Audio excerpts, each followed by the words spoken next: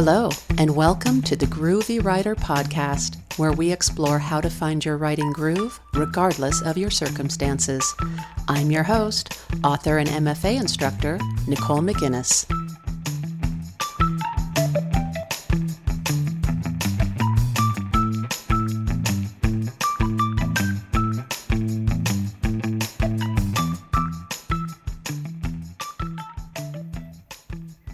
Hey writers, welcome back to the podcast.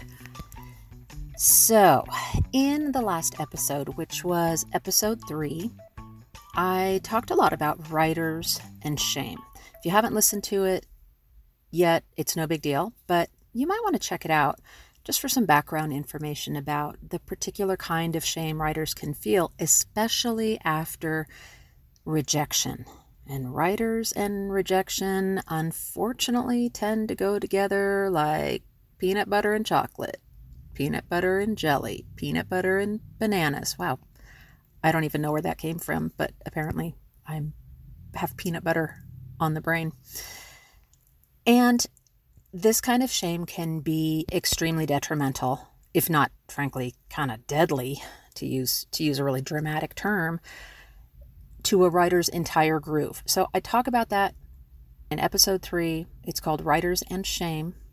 And as I mentioned, both shame and the specific kind of disillusionment that so often accompanies it can actually cause some writers, like I said, can deal sort of a deadly blow. It can cause them to stop writing altogether. And another thing I mentioned, I'm just doing a quick recap here about this particular shame, is it can actually be sort of difficult to identify at first. Even when we do identify it, we often don't want to talk about it. Hence the last episode and leading into this episode, which I've titled Getting Back on the Horse, because I wanted to present a counterpoint to what I had presented in episode 3. I wanted to really cover the basics of that shame that can often arise from rejection, and then to answer the question, so where do I go from here? But first, a story. When I was 12 and 13 years old, I lived in Northern California. This is the early 1980s.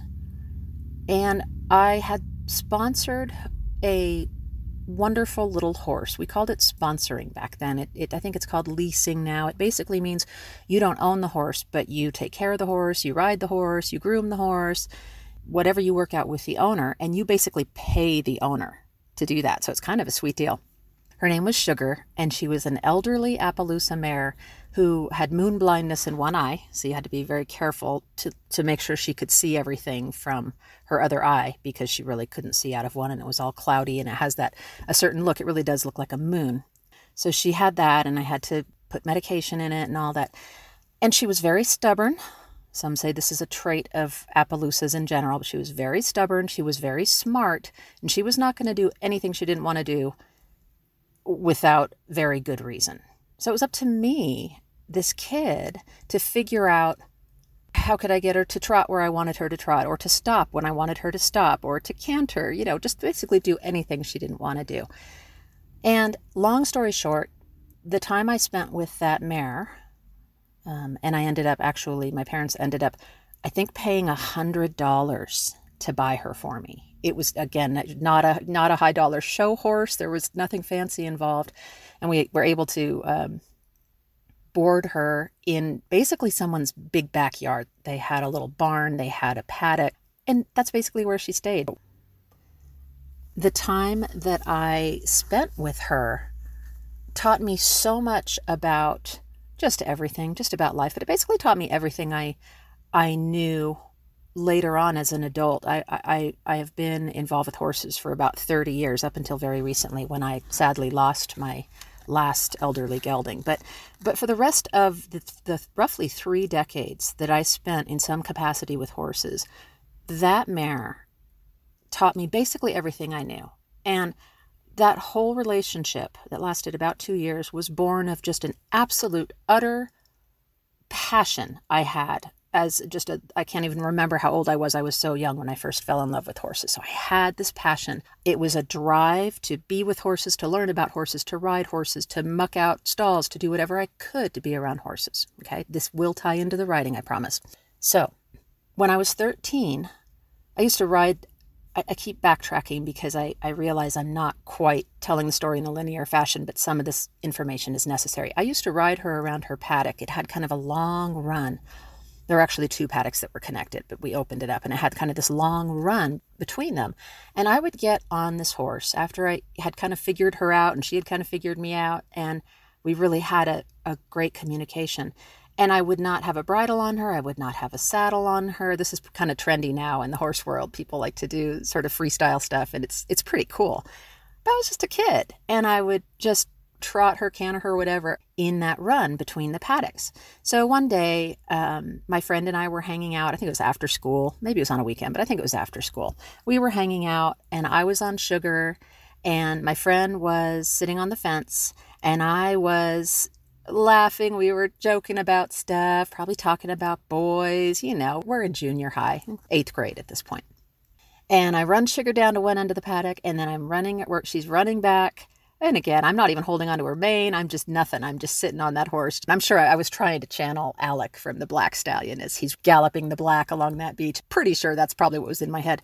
Sugar didn't do anything wrong, but there was a buried boulder in the pasture that had been there forever. Everyone was aware of it. You knew not to trip over it, etc. But for some reason, I just spaced it out. I think I was laughing with my friend, not paying attention, and she swerved to avoid the boulder. And I knew I was falling, and I remember the look of utter horror on my friend's face, and I just thought, no big deal. And I started to fall, and I stuck my left arm out to break my fall from on top. And she wasn't a super tall horse. She was maybe 15 hands, but not a pony. So I stuck my arm out to break my fall on this hard-packed dirt, and you can guess what happened next. I ended up with, first I'll say, I landed, and kind of the Sugar got out of the way, but stopped immediately because she knew that wasn't good. I looked up at my friend, whose face had now gone completely sheet white and looked like she was about to pass out, and I thought, what's wrong with her? And then I looked down at my arm, which I won't get too graphic here, but suffice it to say it did not resemble a straight arm in any way, shape, or form. I had, as it turned out, a massive compound fracture. You could see things you weren't supposed to see when you look at an arm. Again, I don't want to gross anyone out. That's not why you're here. There are lots of great horror podcasts all over the web. This is not one of them, intentionally. Long story short, I had to get a cast for that summer. There was a lot of pain. The arm had to be reset. It was not pretty. It was not gentle. I'm in the ER with a doctor who, I barely remember it. All I remember is thinking I was going to die. The pain was so intense, and it was really an awful, traumatizing, horrendous experience. And I couldn't ride. I'm in this major arm cast that went all the way up toward my shoulder. Arm was bent, so I couldn't ride. I think I still did. I have pictures of me in an AC/DC t-shirt holding Sugar in the backyard, and I'm pretty sure I didn't lead her there from her paddock. I think I rode anyway, but I really wasn't supposed to. I stopped riding, and I was starting high school in the fall. And in my head, I remember thinking, it's going to be really busy. High school is going to be a thing. I need to focus on other things. So Sugar was sold to a friend of the family, and I never saw her again. And I went to high school, and I had some friends who were horsey. Every once in a while, I would have this pang. I'd see pictures of them, or they'd talk about a show they had done. I had one friend who did competitions, and I remember I felt this combination of longing and sadness, and I kind of squashed it down. Yet again, it's turning into a very personal anecdote. But it's one of the reasons I wanted to do this episode and to continue on with the last episode, where I also got a little bit personal. But it's just a personal topic, the topic of shame. And I think what I felt was a certain shame. Okay? I felt that I had walked away from something I loved dearly because I was really scared. That accident really hurt. And it wasn't the horse's fault. She didn't do anything wrong. It was something happened, a situation happened. I got hurt and I did not get back on that horse. Like I said, I might have actually gotten back on her, but not in a permanent sense, not in a long-term sense. So that is why I wanted to title this episode, Getting Back on the Horse, because I know for a fact rejection is painful for writers. Painful for everyone, I think. It's a human thing. But specifically for writers, we put our heart and our soul and our energy into our work. And if we are writers who also want to see publication, whether it's sending short stories out to a quarterly or trying to get our novel published or a poetry chapbook in a contest, whatever it might be, when we get feedback that is essentially a rejection, this is not right for us at this time, keep writing, send us your next thing. When something is essentially a rejection, it strikes to the heart of something we love. It strikes to our own heart. It strikes to the core of really who we are. So we have to, I think, if we intend to have any sort of a long-term life of writing career, anything we want to continue pursuing, not just writing, but getting our writing out to a readership in whatever form that might take. It doesn't always mean traditional publication, as we know. These days, the sky's really the limit for doing that, but often it's traditional publication. If we're going to do that, we have to, understand that there's a very high likelihood that rejection will be part of that process at some point, potentially at many points. So we have to ask ourselves, what are we going to do when we experience that rejection and the shame that can often follow? Sometimes, as writers, when we experience a rejection, especially the kind that causes us to feel shame, we can start to think we've done something wrong. My writing isn't as good as I thought it was. Again, I cover this in episode 3. I submitted to the wrong journal, etc. Here's an interesting definition of the word shame that appears if you just Google the word shame. A feeling of guilt, regret, or sadness that you have because you know you have done something wrong. Dishonor or disgrace. And I think as writers, when we experience that, we can have that sense of dishonor or disgrace. And it can be compounded when we decide we're going to give up writing. I think sometimes not only do we feel shame after rejection, not only do we feel that we've done something wrong, but that can again strike so acutely at our core, at our heart, that we can almost have the feeling that we are something wrong. Again, I'm so foolish to think I could ever become a published writer in the first place. I kind of just don't have what it takes. It's especially this scenario that I propose causes some writers to give up writing altogether. And as I mentioned at the end of that last episode, that's not an option for a groovy writer. You got to find your groove. You got to push through it. You got to fight through it. Anyone who reads self-help books or listens to self-help podcasts or watches videos, there's so much out there, has heard some variation of that comparison of guilt and shame. Guilt is the feeling that we have done something wrong. Shame is the feeling that we are something wrong. So what do we do about it? I'm saying you got to get back on that horse. You got to keep writing. You need to really stick with it if you're going to have a sustainable writing life. Well, what do we do when this shame, this guilt, this rejection threatens to stop us from pursuing our writing goals altogether? So the good news, to wrap up my story about sugar, is after high school, I did go through pretty much all of high school without riding horses. And I kept thinking, it'll go away, it'll get better.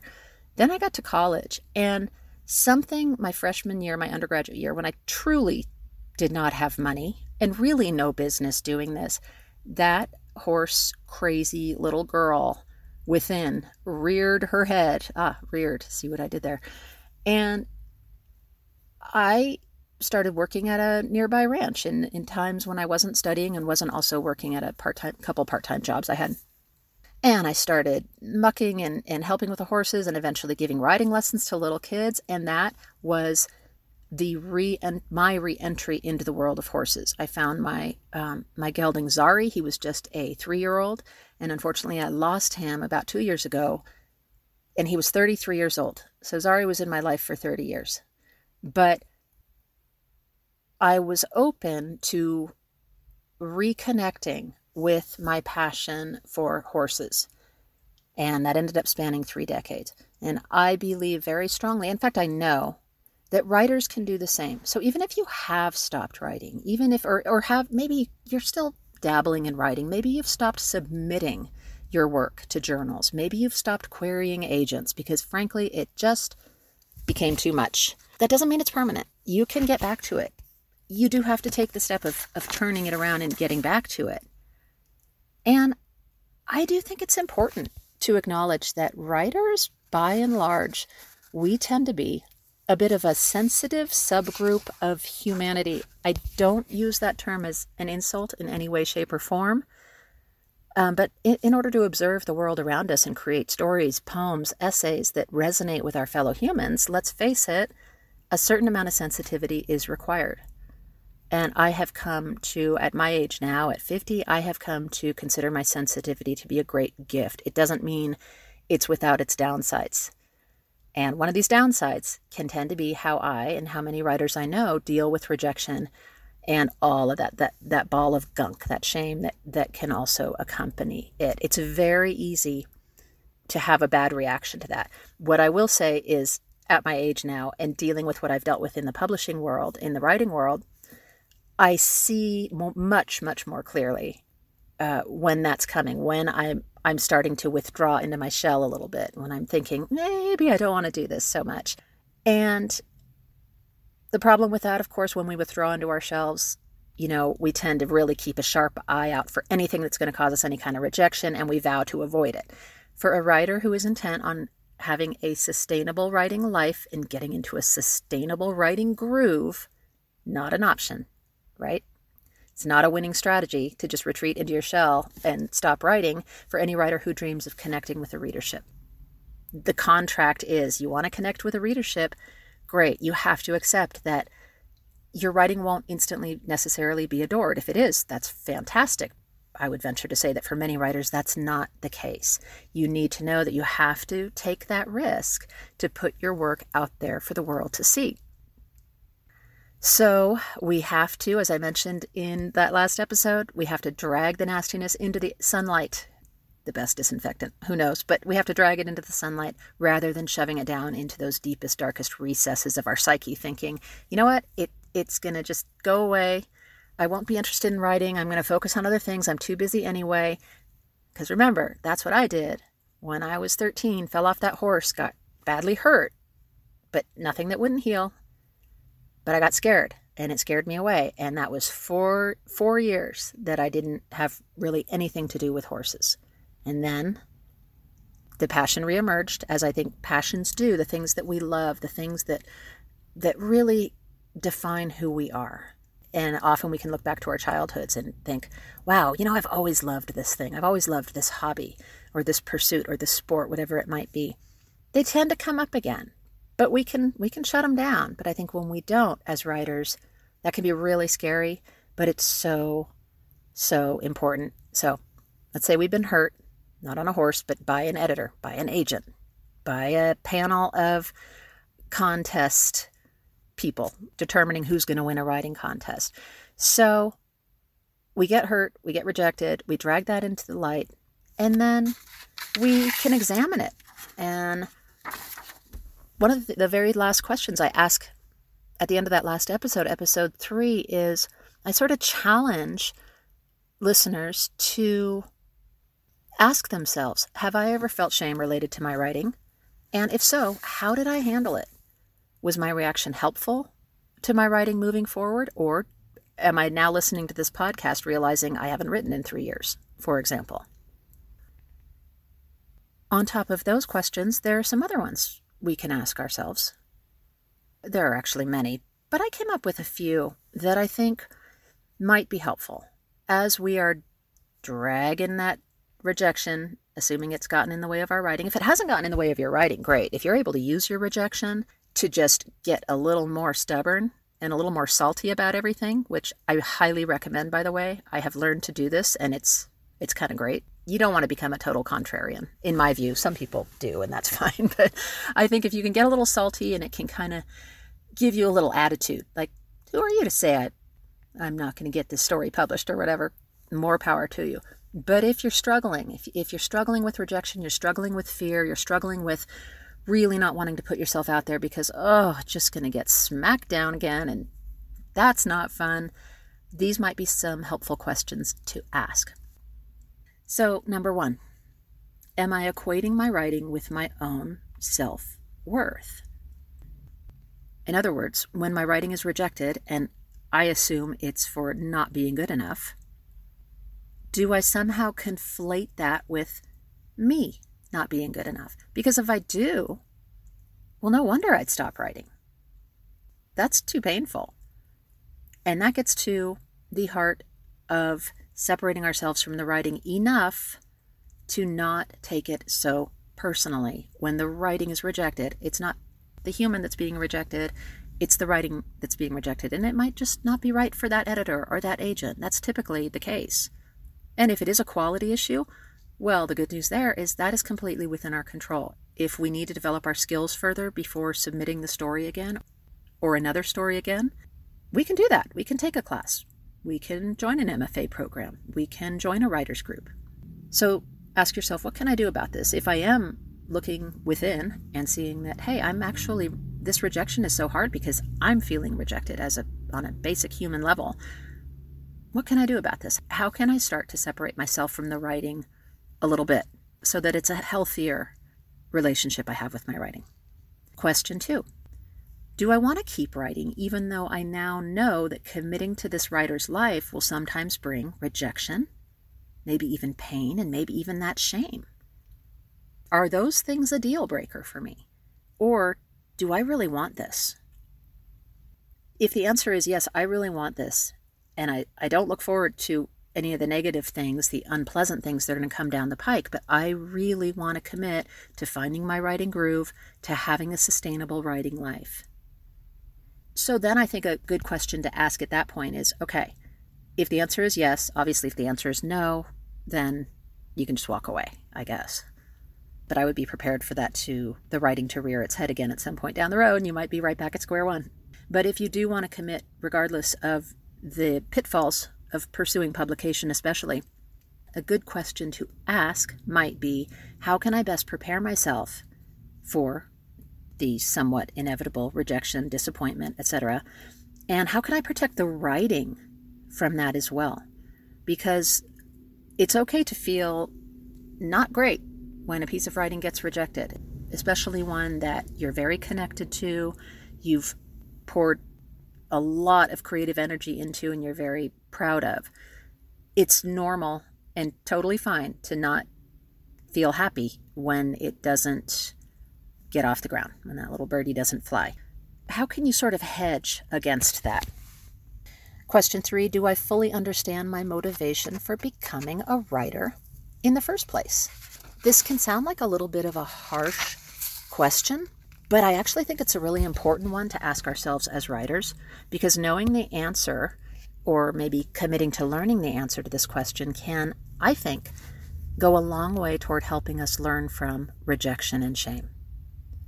So what do I mean by what was my motivation for becoming a writer? Did I become a writer because, for example, I was so moved by books as a kid, and I was so in awe of these stories, and when I realized that they were humans telling these stories and that I could maybe do that someday, that led me down the path of becoming a writer? Or did I become a writer because I wanted to seek fame and fortune and see my books on the shelves of bookstores? Now, I don't think those two are mutually exclusive, by the way. I think it's totally possible and plausible, and I can actually relate to that, to wanting both. You love books, you were inspired as a kid, and you also want to see publication. And hey, if you end up on the bestseller lists, what's wrong with that? Regardless of what your motivation has been or is, I think understanding it is, again, so key. For me, it actually feels like a lifelong pursuit to continue to revisit that periodically and try to understand, what is this? What is my connection with this writing? And frankly, some aspects of it are ever changing. Some aspects of my relationship with writing, my goals with writing, tend to change over time. But the one thing that hasn't changed, that I've really figured out, and it's taken me a long time to figure out, the one thing that hasn't changed is that I want to have a conversation with readers. I want to write the kinds of books that enrich readers' lives the way certain books have enriched my own life. So I really encourage you to try to find some clarity, because that can be a touchstone. Knowing that can be a touchstone that can get you through a lot. Rejections, feeling down, feeling like you're not spending enough time writing, whatever the struggle might be that's keeping you from getting in that groove. Knowing, really, and writing it down, having it, tape it to your computer monitor, your bathroom mirror, whatever. Why am I doing this? That can really keep you very grounded. And that can lead us to question 4. Am I willing to revise and refine my idea of what it means to be a writer, as well as what I'm willing to do to make that life happen for myself? To find my writing groove. Again, I'm really digging into that here. No pun intended. Am I willing to revise and refine? And I talk a little bit about this in episode 3 as well. I have a lot to say on this topic specifically, but I don't want this episode to go on and on and on. So when you're 20, you're going to have a certain vision probably for your writing. Maybe you're in an MFA program, maybe you have a writer's group, maybe you're writing a certain type of thing, certain type of fiction. That might be different when you're 30, when you're 40, when you're 50. And are you willing to refine and revise that vision as life changes, as things go along? And are you willing to adapt? I think the more we can practice that, the more we can be honest with ourselves and ask ourselves, am I still where I was with writing 2 years ago? Or have things evolved? Have things changed? So those are some great questions to ask. And in the next episode, I want to talk about some concrete steps you can take before, during, and after asking these questions. So we're going to do that. And again, these questions are not exhaustive. Obviously, there's so many more different kinds of questions we can ask ourselves to really start building that foundation, to make sure we have a solid footing to return to when we get knocked on our behinds a little bit, when we get thrown off that horse. And actually, I would love to hear some of the questions you ask yourselves at these times, or maybe have in the past or are currently asking yourself if you're considering getting back into writing after a long hiatus because you really took a spill and it really spooked you. I would love to hear those. So feel free to leave a comment on my website. This episode has its own post, as do all my episodes. And the website is NicoleMcInnes.com. You can also find The Groovy Writer on Instagram and on Pinterest at The Groovy Writer. I'm just getting those accounts up and running, but I visit them probably daily, I would say. So if you want to leave a comment, and I look forward to that next episode talking about, okay, we know we want to recommit to the writing. We want to strengthen our resolve with the writing. What can we do to make that happen? What are some concrete steps we can take that get us ready to go full steam ahead with the writing? So thanks for being here. I hope to be back shortly. Take care.